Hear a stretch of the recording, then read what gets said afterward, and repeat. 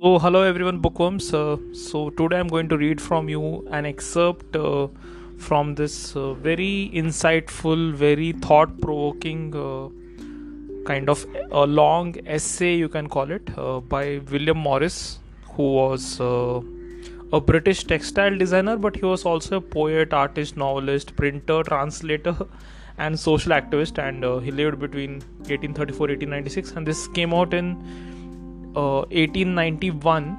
And I came upon this particular text some years ago, and I found it very striking. And I guess Penguin has a special edition where they bring out this particular great reads or something classics. I think it would go on to only 50-60 pages on in a book, but it's pretty striking that way.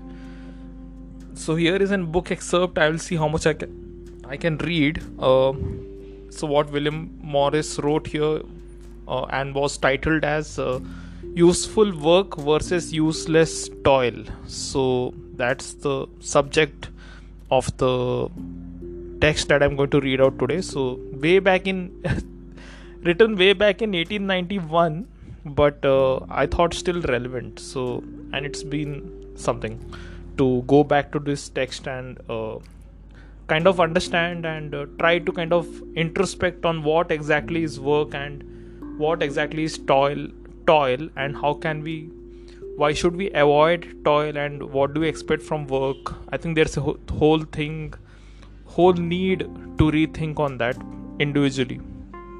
So here it is, an excerpt from Useful Work versus Useless Toil by William Morris, written way back, remember, in 1891, and it still counts. So think how much work or the workplace or jobs have changed over the 100 and more years.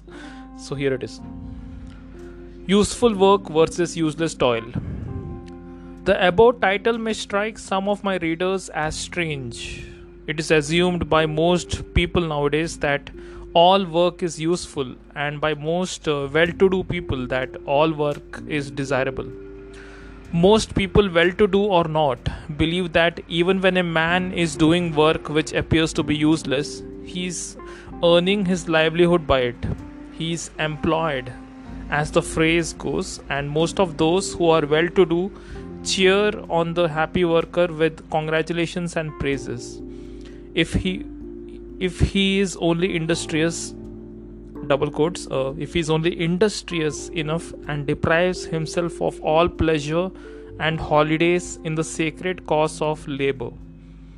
In short, it has become an article of the creed of modern morality that all labor is good in itself, a convenient belief to those who live on the labor of others. But as to those on whom they live, I recommend them not to take it on trust, but to look into the matter a little deeper. Let us grant, first, that the race of man must either labor or perish. Nature gives us absolutely nothing gratis. We must win it by toil of some sort or degree. Let us see then if she does not give us some compensation for this compulsion to labor, since certainly in other matters she takes care to make the acts necessary to the continuance of life in the individual and the race not only endurable but even pleasurable. Yet, first, we must say in the teeth of the hypocritical praise of all labor, who, whatsoever it may be, of which I have made mention, that there is some labor which is so far from being a blessing that it is a curse, that it would be better for the community and for the worker if the latter were to fold his hands and refuse to work, and either die or let us pack him off to the workhouse or prison, which you will. Here, you see, are two kinds of work, one good, the other bad, one not far removed from a blessing, a lightening of life, the other a mere curse, a burden to life. What is the difference between them then? This: one has hope in it, the other has not. It is mainly to do with the one kind of work, and mainly also to refuse to do the other. What is the nature of the hope? which, when it is present in work, makes it worth doing. It is threefold, I think: the hope of rest, hope of product, hope of pleasure in the work itself, and hope of these also in some abundance and of good quality, rest enough and good enough to be worth having, product worth having by one who is neither a fool nor an ascetic, pleasure enough for all for us to be conscious of it while we are at work, not a mere habit, the loss of which we shall feel as a fidgety man feels the loss of a bit of the string he fidgets with. I have put the hope of rest first because it is the simplest and most natural of our hope. Whatever pleasure there is in some work, there is certainly some pain in all work. The beast-like pain of stirring up our slumbering energies to action, the beast-like dread of change when things are pretty well with us, and the compensation for this animal pain is animal rest. We must feel while we are working that the time will come when we shall not have to work. Also, the rest, when it comes, must be long enough to allow us to enjoy it. It must be longer than is merely necessary for us to recover the strength we have expended in working, and it must be animal rest also in this, that it must not be disturbed by anxiety, else we shall not be able to enjoy it. If we have this amount and if we have this amount and kind of rest, we shall, so far, be no worse off than the beasts.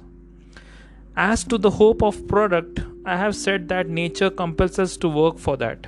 It remains for us to look to it that we do really produce something and not nothing, or at least nothing that we want or are allowed to use. If we look to this and use our wills, we shall, so far, be better than machines. The hope of pleasure in the work itself. How strange that hope must seem to most of my readers, to some of my readers, to most of them. Yet, I think that, I'll read that sentence again. The hope of pleasure in the work itself. How strange that hope must seem to some of my readers, to most of them. Yet I think that to all living things there is a pleasure in the exercise of their energies, and that even beasts rejoice in being lithe and swift and strong.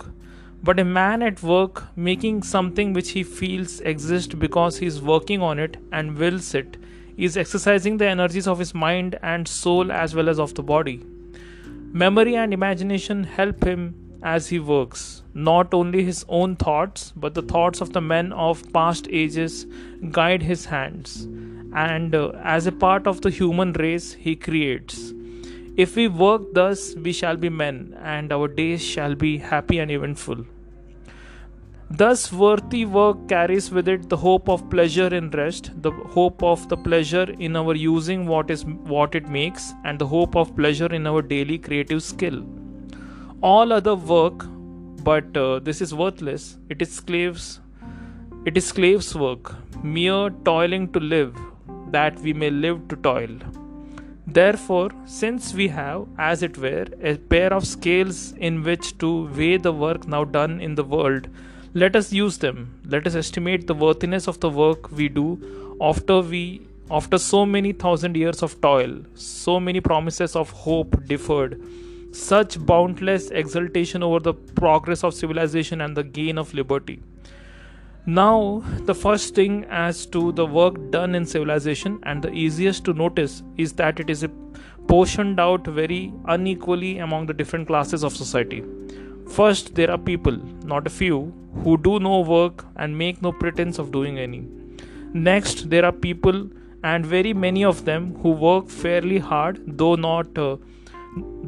with abundant easements and holidays claimed and allowed. And lastly, there are people who work so hard that they may said to do nothing else than work, and are accordingly called the working classes, as distinguished from the middle classes and the rich or aristocracy, as whom I have mentioned above. It is clear that this inequality presses heavily upon the working class and must visibly tend to destroy their hope of rest at least, and so in that particular make them worse off than mere beasts of the field. But that is not the sum and end of our folly of turning useful work into useless toil, but only the beginning of it. For first, as to the class of rich people doing no work, we all know that they consume a great deal while they produce nothing. Therefore, clearly, they have to be kept at the expense of those who do not do work, just as paupers have or and are a mere burden on the community. In these days, there are many who have learned to see this, though they can see no further into the evils of our present system and have formed no idea of any scheme for getting rid of this burden, though perhaps they have a vague hope that changes in the system of voting for members of the House of Commons may, as if by magic, tend in that direction. With such hopes or superstitions, we need not trouble ourselves. Moreover, this class, once thought most necessary to the state, is scant of numbers and has now no power of its own, but depends on the support of the class next below it, the middle class. In fact, it is really composed either of the most successful men of that class or of their immediate descendants. As to the middle class, including the trading, manufacturing, and professional people of a society, they do, as a rule, seem to work quite hard enough, and so at first sight might be thought to help the community and not burden it. But by far the greater part of them, though they work, do not produce, and even when they do produce, as in the case of those engaged wastefully indeed in the distribution of goods or doctors or genuine artists and literally men, they consume out of all proportion of their due share.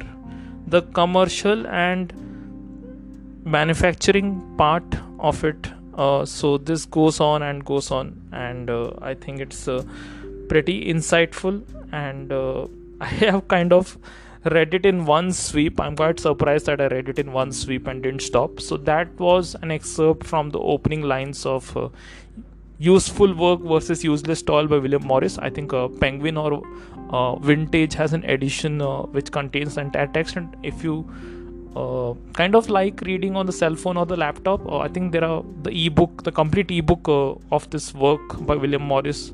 Very insightful work by William Morris on the nature of work and what should be the nature of work and why we need to reflect on work. It's out there on the internet also in PDF format, the entire text. So that was you were listening to Movies, Music, Books, etc. by Sneha Kumla, and that was a book excerpt from William Morris, the essay by William Morris, written in 1891 and still shockingly relevant. Useful Work versus Useless Toil. So on that note, happy Sunday to you and happy living and happy reading. Thank you. Oh yeah, and do listen to other podcasts that I do here on my channel, which is called Movies, Music, Books, etc. by Sneha Kumla. Thank you.